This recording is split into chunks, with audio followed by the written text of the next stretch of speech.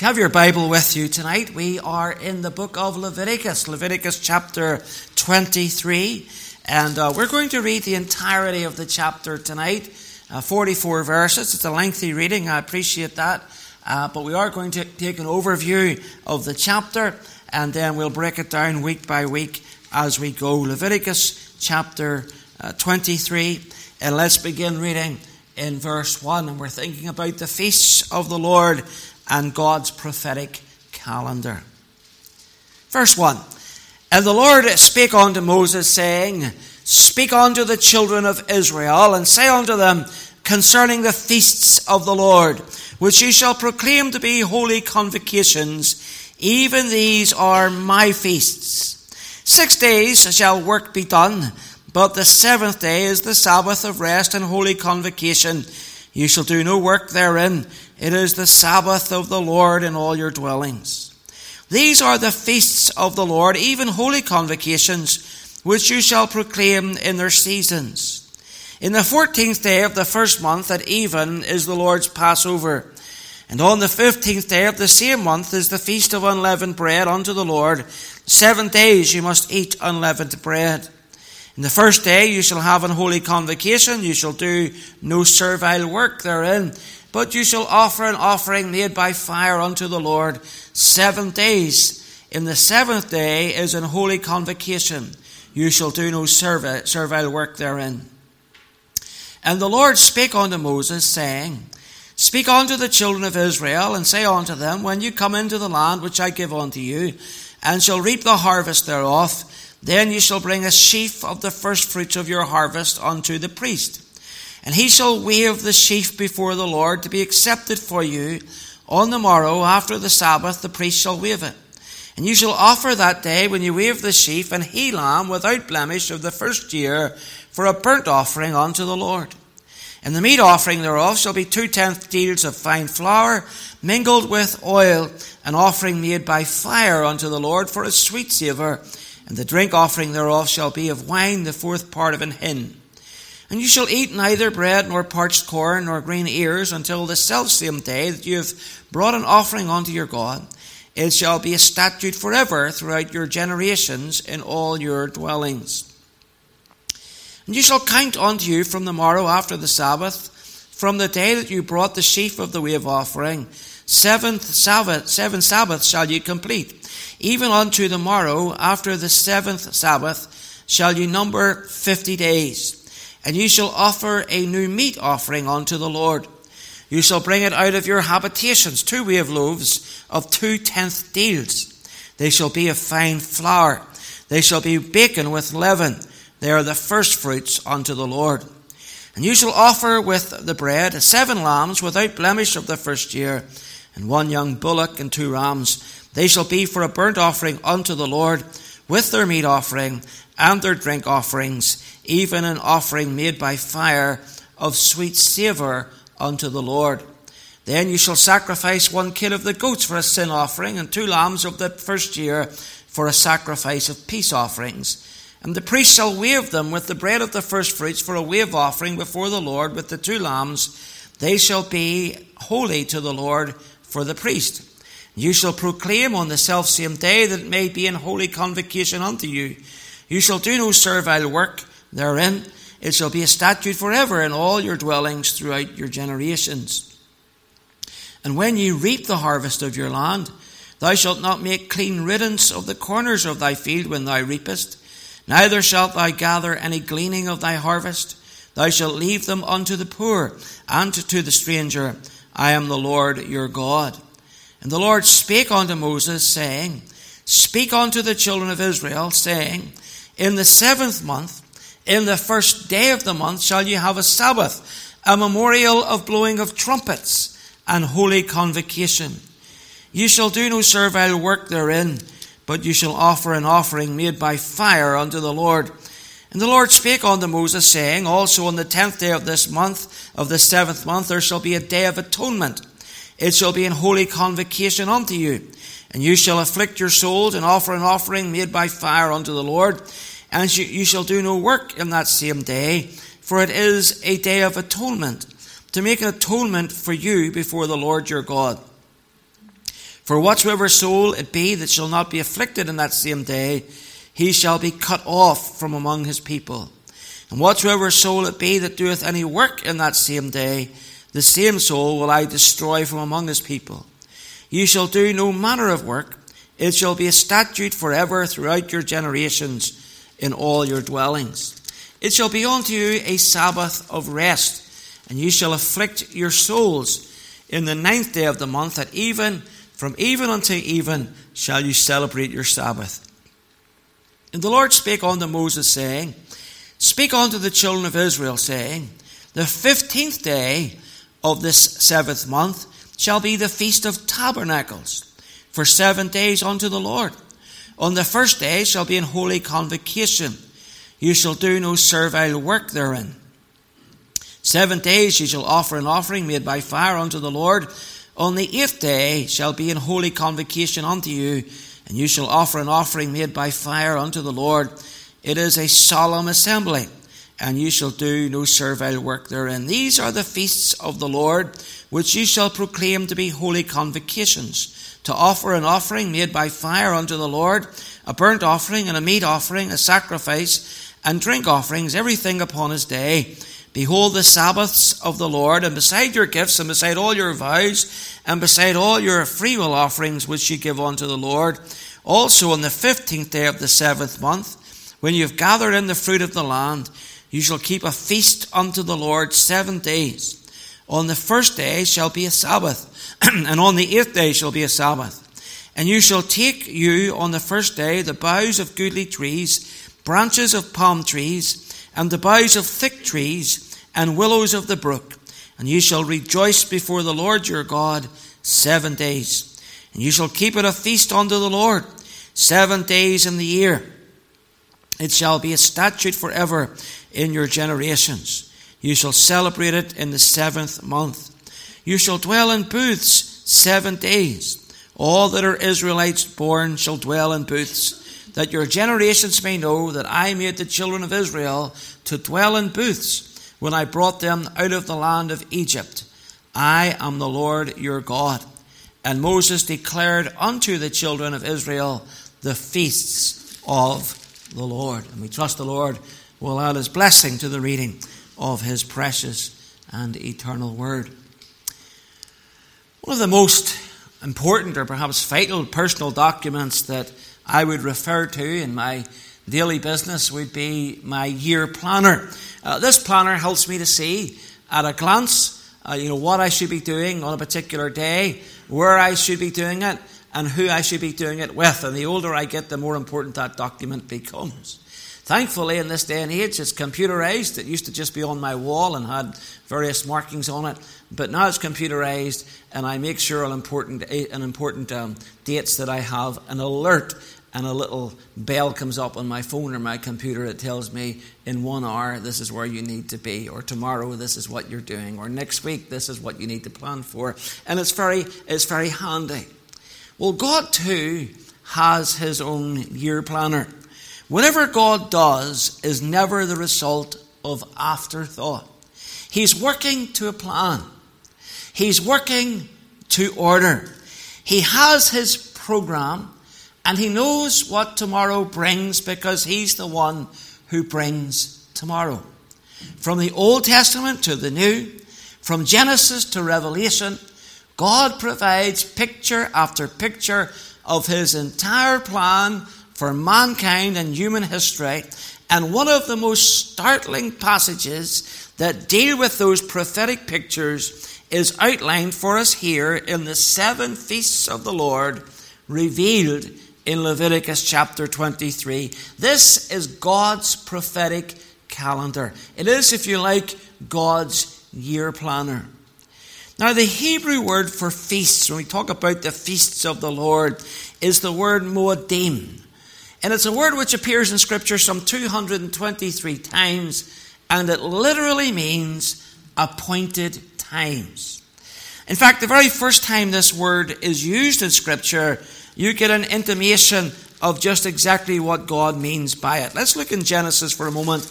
And chapter 1, this word comes right up in the very first chapter of our Bible, chapter 1 and verse 14. Genesis 1:14, it says, "And God said, Let there be lights in the firmament of the heaven, to divide the day from the night, and let them be for signs and for seasons and for days and years." And you see the word seasons there. That's the same Hebrew word that is translated feasts in Leviticus chapter 23, Moedim. And it means appointed times. Why has God set the stars and the planets in the sky?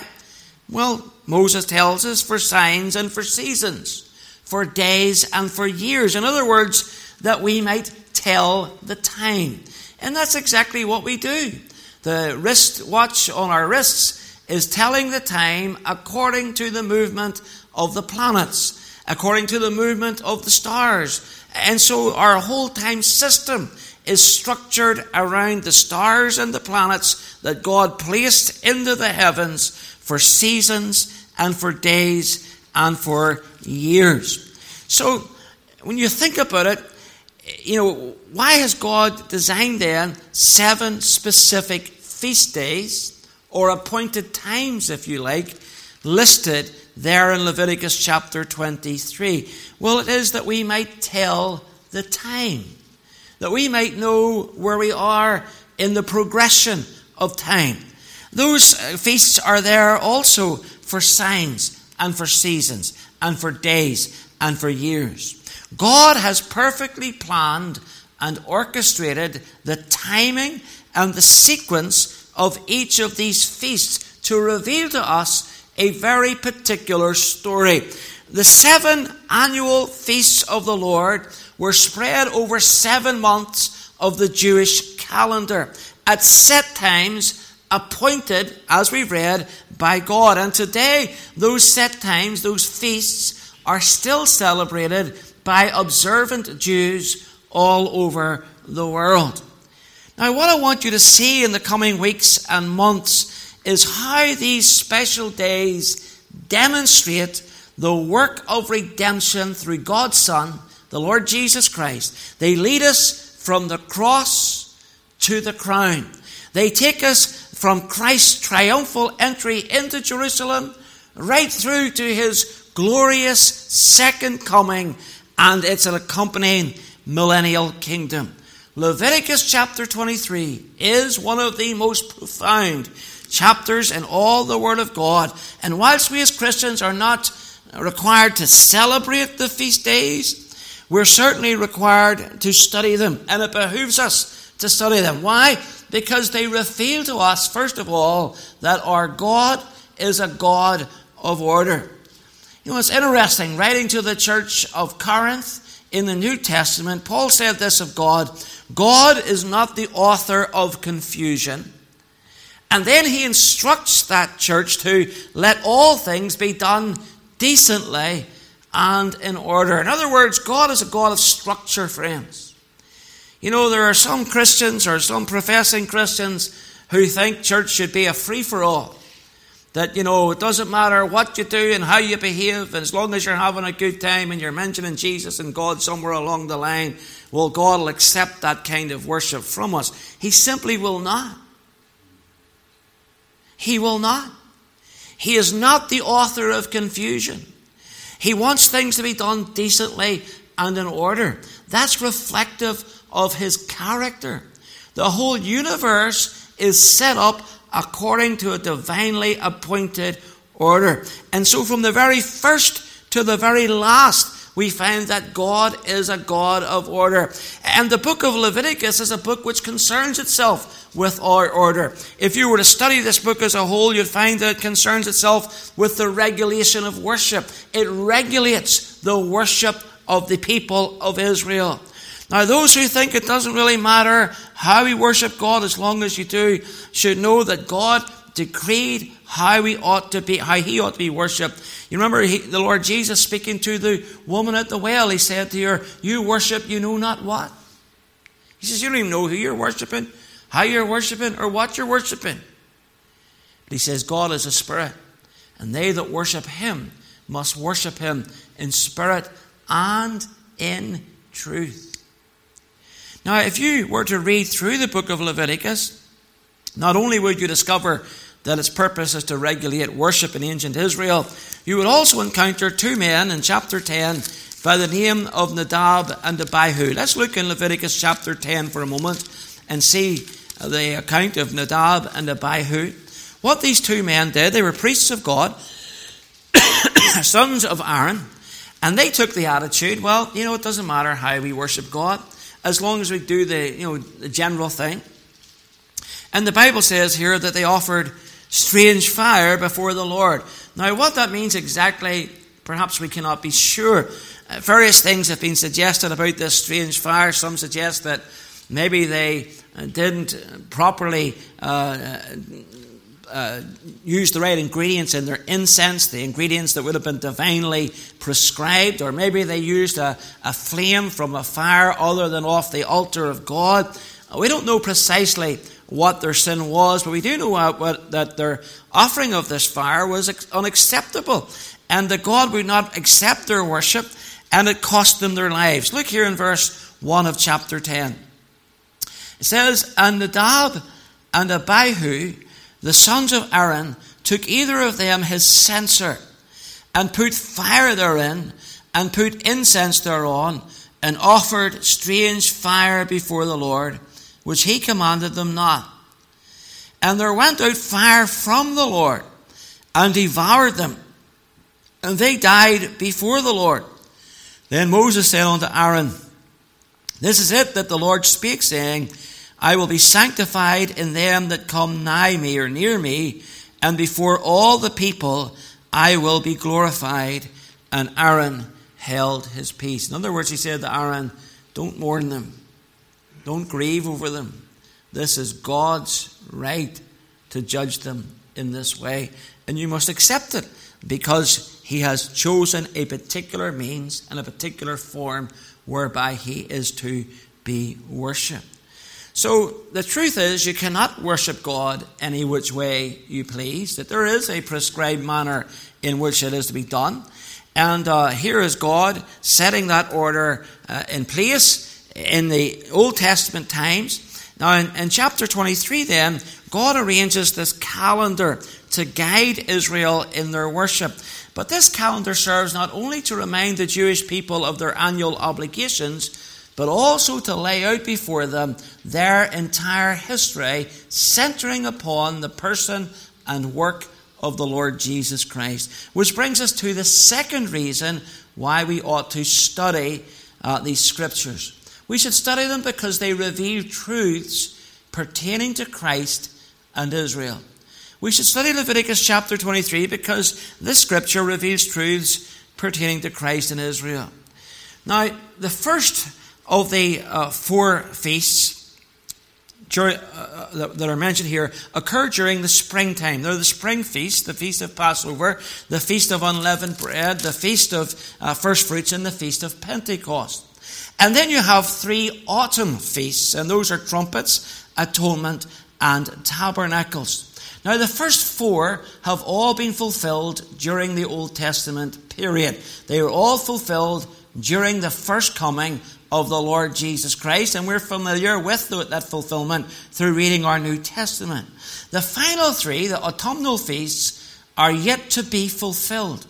They have a prophetic significance, and although they all occur as far as the practice of them within a 15-day period, these autumn feasts will be prophetically fulfilled at some point in the future. Now, just as we understand the first four feasts to have been fulfilled literally, that is, they actually worked their way out in the life of Christ, and we'll see that as we go, we can reasonably then expect that the last three feasts will be prophetically fulfilled literally also. Now, we're going to look at all of this in detail over the next few weeks, but for the moment we want to take an overview, just a quick overview of these feasts, and look at the significance of each of them as Levitical feasts. Now, as I mentioned, there are spring feasts and there are autumn feasts. And the first feast that you encountered was in verse 5 of Leviticus 23, and that was the feast of Passover. In the 14th day of the first month at even is the Lord's Passover. And this points to the Messiah as fulfilling the role of the Passover lamb. In 1 Corinthians 5:7, Paul says, even Christ, our Passover, was sacrificed for us. So he clearly identifies the crucifixion of Christ with the Passover feast of Israel.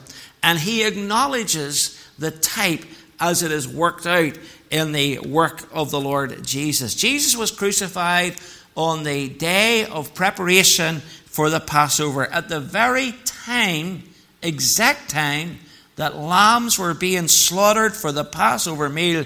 That evening, Jesus was put to the cross. And we will look at that in detail, Lord willing, next Wednesday.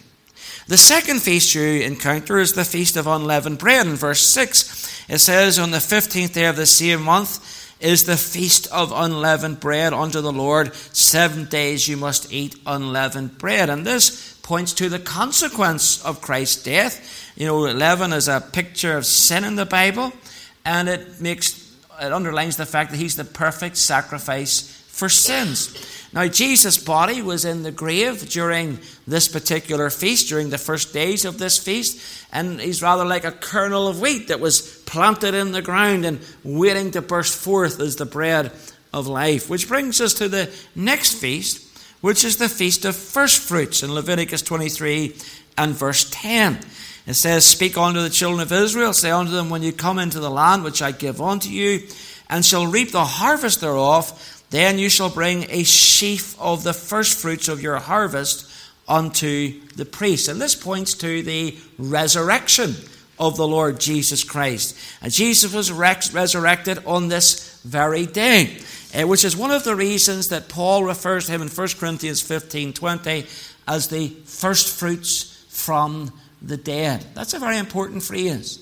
When he's risen, he's referred to as the first fruits from the dead. Again, Paul is tying in the events surrounding Christ's work, his death, his burial, and his resurrection with the feasts of Israel. Then we come to verse 16 of Leviticus chapter 23, and we encounter the Feast of Weeks, or the Feast of Pentecost. It says, even unto the morrow after the 7th Sabbath shall ye number 50 days. And you shall offer a new meat offering unto the Lord. So it's 7 Sabbaths, or 7 weeks of Sabbaths, and then you have the 50th day on which the day of Pentecost is celebrated. So it occurs 50 days after the beginning of the Passover and the Feast of the Unleavened Bread, and it points to the harvest of souls and to the giving of the Holy Spirit. Now the church, which was, remember this, the church at the outset was completely Jewish. When it began in Jerusalem, in Acts chapter 2, there wasn't a Gentile to be seen. The whole church was coming out of Judaism. And on that day, God established the church. The church was baptized in the Holy Ghost, and it began. And you remember that this springboards a harvest of souls. Peter preaches in Jerusalem his first sermon in which he proclaims the gospel, and 3,000 Jewish people give their hearts and lives to the Lord Jesus Christ. So the next feast is an autumnal feast. It's the Feast of Trumpets, and you read about it in verse 24. Speak unto the children of Israel, saying, in the 7th month, in the first day of the month, shall ye have a Sabbath, a memorial of blowing of trumpets and holy convocation. Now, according to Numbers chapter 10, the Jewish people used trumpets in a number of ways. First of all, they used them to gather an assembly. Secondly, they used them to declare war. And thirdly, they used them when they were up in camp and moving on somewhere else. That's when trumpets were blown. Now, right now, the Jewish people are a scattered people. They're all over the world. There are a few Jews here in Northern Ireland. There's not very many now, sadly. There's a Jewish community in Dublin. I think it's also shrinking. but there is a large Jewish community in Manchester. There's a large Jewish community in London and other British cities. And you'll find that the world throughout. Wherever you go, there are Jewish people. Even in China, there are Jewish people who live in China. And so it's remarkable how far the Jews have been scattered. But this feast portrays their regathering and their restoration as a people up to the coming of the Lord. Then in verse 27, you read of the Day of Atonement. Now, normally when we think about the Day of Atonement, we think about the cross. We think about it as a day that was past. But here we want to understand it as a day that represents something future. It says, also on the 10th day of this 7th month, there shall be a Day of Atonement. It shall be an holy convocation unto you, and ye shall afflict your souls, and offer an offering made by fire unto the Lord. So this Day of Atonement prophetically points forward to the actual physical coming of Christ to the earth a second time. That will be the Day of Atonement for the Jewish nation. Okay, I want you to get that. It's the Day of Atonement for the Jewish nation, for the nation of Israel. It is, according to Zechariah 12:10, when they shall look upon me whom they have pierced, and they shall mourn for him as one mourneth for his only son, and shall be in bitterness for him as one that is in bitterness for his firstborn. That's the Day of Atonement. In that day, the nation will repent of their sins and receive Christ as their Savior, and he will establish his kingdom among them. And then we come to the final feast day, the Feast of Tabernacles, which is referred to in verse 34. Speak unto the children of Israel, saying, the 15th day of the 7th month shall be the Feast of Tabernacles for 7 days unto the Lord. So tabernacles, of course, arises out of the Lord's promise. The Feast of Tabernacles is a reminder, first of all, that the Jews lived in tabernacles. They lived in booths during their wilderness wanderings. But prophetically, it's a reminder that one day the Lord will tabernacle with men. He's given a promise that he's going to dwell again with his people. And this he does when he returns from on high to rule and reign over all the earth in his millennial kingdom from Jerusalem. Look in Micah, if you would. Micah, the book of Micah. And I want to pick up our reading in verse 4 of this book. Micah chapter 4. And notice verse 1 of this chapter. And again, don't fret if you say, well, I didn't get half of that, or I didn't. It's not a problem. We're going to go over all of it in much more detail in the weeks ahead. Okay? And I hope by the end of it you'll be experts on the feasts of the Lord. All right, here we go. Micah chapter 4, verse 1. But in the last days it shall come to pass. Now notice the time frame is set. In the last days it shall come to pass. This is something yet future. That the mountain of the house of the Lord, that's Mount Zion, and the house of the Lord is the temple, shall be established in the top of the mountains. And it shall be exalted above the hills. And people shall flow unto it. And many nations shall come and say, come, and let us go up to the mountain of the Lord, and to the house of the God of Jacob. And he will teach us of his ways, and we will walk in his paths. For the law shall go forth of Zion, and the word of the Lord from Jerusalem. And he shall judge among many people, and rebuke strong nations afar off. That takes you into Matthew 25, and to the judgment of the nations, the separation of the sheep from the goats. He shall judge among many people, and rebuke strong nations afar off. They shall beat their swords into plowshares, and their spears into pruning hooks. His kingdom is a kingdom of peace. Nation shall not lift up a sword against nation, neither shall they learn war anymore. But they shall sit, notice now, every man under his vine and under his fig tree. Now, in the Feast of Booths, they take branches of palm leaves and they make little booths, little dwellings, and they'll sit in those dwellings. Even to this day, if you go to Israel, and this roughly around September time, around about this time, I don't know if the Feast of Booths might be on next week when you're there, I don't know. But you'll see them, having these little boxes made, and they'll go out, the Jews will go out, they'll sit in there for the duration of this particular holiday. And when you come into this kingdom age, they're portrayed as sitting every man under his vine, every man under his fig tree. It's a statement of security. And none shall make him afraid, for the mouth of the Lord of hosts hath spoken it.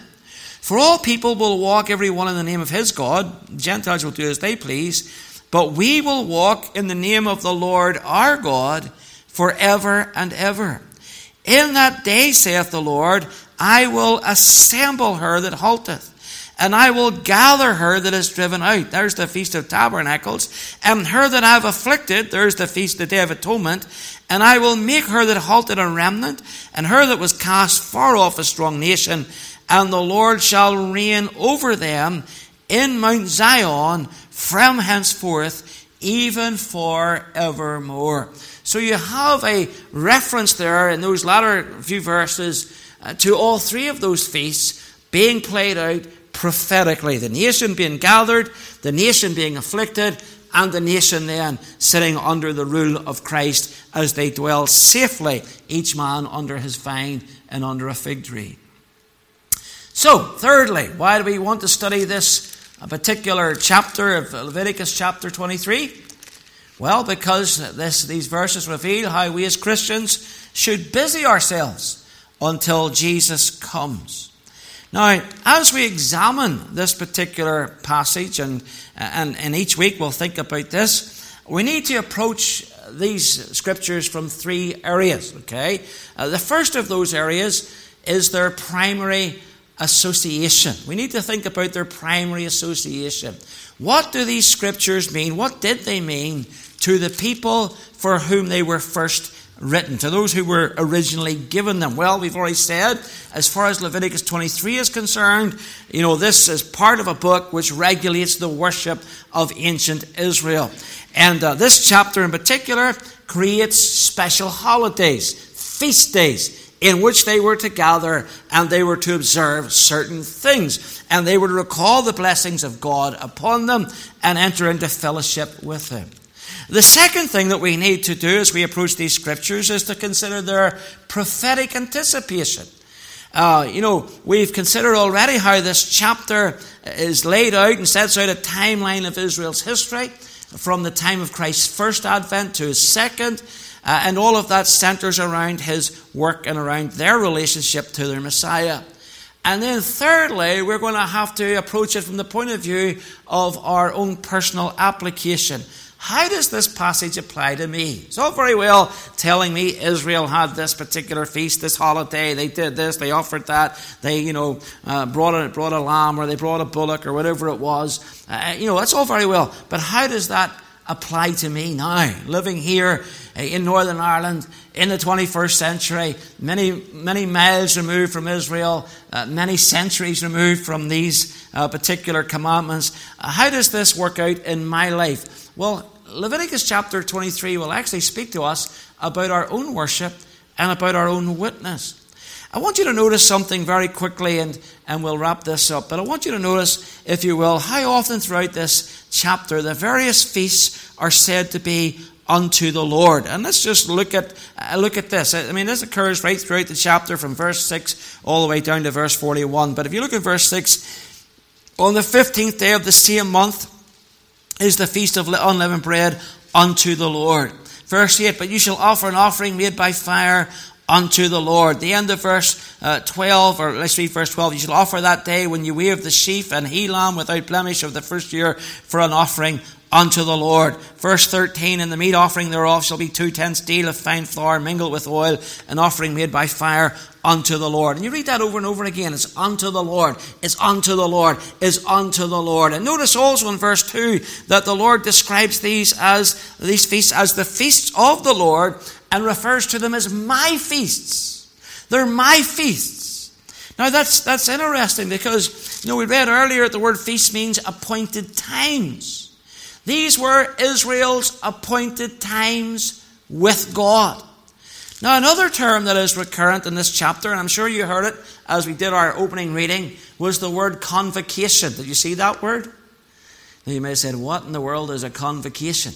Okay, well that just means an assembly, a gathering of people being called together. And so these feasts were really great get-togethers of the Jewish nation. The Jewish people were called to get together. They still do it. If Mark, I'm not quite sure what the dating is and what way the Jewish calendar is working, but if Mark should get to Israel in the midst of the Feast of Tabernacles, I hate to tell you this, there won't be room to swing a cat in Jerusalem. Because those Jews are coming from all over the world. It's a family gathering. They're coming in. And, that place will be absolutely teeming with people. It'll be an assembly. And, all of these feasts are about a gathering in. These 7 holy days brought the Jewish people together 3 times each year. And all 7 require 3 special convocations. This was God's time. His feasts. But how quickly do his feasts degenerate and become something of mere form and duty? Look at Isaiah chapter 1 for a moment. Isaiah chapter 1. Now, bearing in mind that God said, these are the feasts of the Lord. These are my feasts. This is an holy convocation. This is what I want you to do. I want you to observe these days and Sabbaths, and I want you to bring offerings unto me. But notice what he says to them in Isaiah chapter 1 and verse 10. As the people of Judah are beginning to slide, as they're beginning to move away from the truth of God and they're buying into idolatry, here's what the Lord says to them. Hear the word of the Lord, ye rulers of Sodom. Give ear unto the law of our God, ye people of Gomorrah. Now Sodom and Gomorrah have long since disappeared from the map. He's likening them to those wicked cities. And he says, to what purpose is the multitude of your sacrifices unto me, saith the Lord?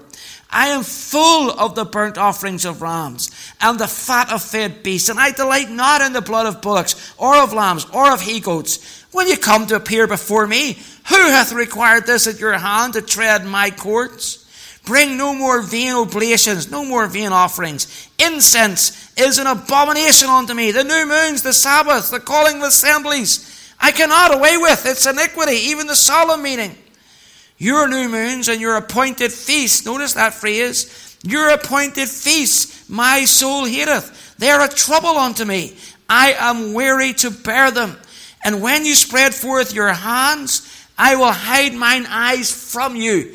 Yea, when you make many prayers, I will not hear. Your hands are full of blood. Now notice, Leviticus chapter 23, he calls them the feasts of the Lord. My feasts. You get to Isaiah, what does he refer to it as? Your feasts. Your appointed feasts. He says, they're not mine anymore. It's all about you. It's not about me as such. And notice by the time that the Lord Jesus Christ comes along, turn with me to John's Gospel, chapter 2, they're referred to as Jewish feasts. No longer the feasts of the Lord, no longer my feasts, but Jewish feasts. Chapter 2 and verse 13 of John's Gospel, it says, and the Jews' Passover was at hand. Not God's Passover. The Jews' Passover was at hand. Chapter 5 and verse 1 says, after this there was a feast of the Jews. We don't know which of the feasts that was, but it says, after this there was a feast of the Jews. It's not the feast of the Lord, it's the feast of the Jews. Chapter 7 and verse 2, again with the Feast of Tabernacles. It's now not the Lord's feast, but the Jews' feast. Now the Jews' Feast of Tabernacles was at hand. And think about the application of this. What began as a holy convocation, as a holy assembly and gathering, has degenerated into an unholy convocation, which God has no desire to look upon. And here's the solemn lesson for you and I gathered here this Wednesday evening. It's possible that we too may lay hold of the holy things of God and lay hold of those times when He calls us into His fellowship and calls us to meet in worship with Himself and turn them into mere duty, a box-ticking exercise. Well, I went to church on Sunday. And that's where the Jews were. Well, I've done the feast. I've done Passover. We've had unleavened bread. Yeah, first fruits is over. That's how they were. They were indifferent to them. And, can we as Christians not do the same thing or a similar thing? Can we not take the Lord's Day, for example, and make it our day? It's not the Lord's Day, it's your day. You see, if it was the Lord's feast, they should have been diligent in their observance of it, and their heart should have been right before Him. But the Lord says, not my feast now, it's your feast. It's not the Lord's feast, it's the Jews' feast. And sometimes we're guilty, all of us, we can be guilty of making what is the Lord's Day our day. Making Sunday a fun day. Now, I'm not suggesting for one moment that we have to have a list of rules and regulations for the Sabbath day. That's not what the Lord's Day is about. But nevertheless, we are called upon, you and I as Christians are called upon to meet with one another every Lord's Day, to gather in this place and to celebrate the resurrection of the Lord Jesus Christ. But what happens? The weather's good. What happens when the weather's good? People come out, perhaps in the morning, they say, you know what, it's a nice day. Let's just skip the evening service and we'll go to Newcastle for the evening. Or maybe they don't come to church at all. Or they just go out for a drive or whatever. Or maybe, folks sometimes arrange for visitors to come. Oh, I can't come to church today. Why? We'll have visitors coming. There are other days in the week to have visitors come. Why would we have visitors come on the Lord's Day? There's something on television. There's a great movie on tonight. Oh, there's a big game on. I just read this last week about a big church in America. It was Labor Weekend in America. That's would be, I suppose, like a bank holiday weekend to us. And this church cancelled both its morning and evening services because it was Labor Weekend. You know what? I can understand them maybe cancelling one service, but cancelling all services, not meeting at all to worship the Lord. This year, Christmas Day falls on a Sunday. Guess what we'll be doing on Sunday? I hope we'll be here to worship the Lord. You say, oh, well, Pastor, it's Christmas Day, Santa comes. Forget Santa. It's the Lord's Day. And we ought to be in our place of worship. How easy it is to let these things go. As I was preparing today and I was thinking about this, my mind went to a little poem that I had written in an old Bible, and I photocopied it and I want to read it to you. It's called 1.5 miles from Church. I haven't read this poem in ages. It says, we're 1.5 miles from church, and it rains today, so we can't go. We'd go 10 miles to a party or a show, though the rains should fall and the wind should blow. That's why when it rains, we just can't go. But we always go to the things we like, and we ride if we can. And if we can't, we hike. We're 1.5 miles from the church, and the tire is flat, so we can't go. We'd fix it twice to make a visit, and if there's a game, we wouldn't miss it. We'd mend the tire if at all we could, and if we couldn't, we'd go afoot. For hunting pleasure is all the style, so the church will have to wait a while. We're 1.5 miles from the church, and our friends are coming, so we can't go. To disappoint our friends would seem unkind, but to neglect worship, we don't mind. If we may please our friends on earth and spend a day in feasting and mirth. But sometime, when we come near the end of our days, we'll go to church and mend our ways. It's thought-provoking, isn't it? How easy it is. Just let church become a formal thing, to be half-hearted about it, to even to the degree like, well, it doesn't matter how I worship, when I worship, where I worship, as long as I worship in some form. Friends, we need to search our hearts and remember that God has called us here, particularly on the Lord's Day, to meet with Him. Not to meet with me. Not to come and see what the pastor has to say. Not to come because I have some duty, I'm a Sunday school teacher, or I'm a deacon, or I have a music position or whatever. No, I'm coming to meet with Him and His people. And then I want to think as we close out just where we are on this calendar. If we can have that last slide, please, Alistair. For sure, if you go back one, please. For sure, the whole timeline, we'll get there, Alistair. The whole timeline, he always likes to keep me on my toes, doesn't he? The whole timeline relates to Israel and to Israel's history and to God's plan for that nation. But it also has something to say to us. There's a vital lesson for us here. You see, right now, the church age is located between Pentecost and the Feast of Trumpets. You see that? The spring feasts are past. The autumn feasts are future. Pentecost is done, Acts chapter 2. Trumpets is yet to come, the regathering of Israel, Matthew chapter 24. And we are located at the church age in between those two feast days prophetically. Now, during that period of time between the Pentecost and trumpets, what were the Jews doing? I'll tell you what they were doing. They were harvesting. They were bringing in all of the wheat and all of the crops that they had planted, and they were storing those things up ahead of winter. During that period, the Jews were at work on their farms. Now, here's what I want you to get. The church age is a time of harvest.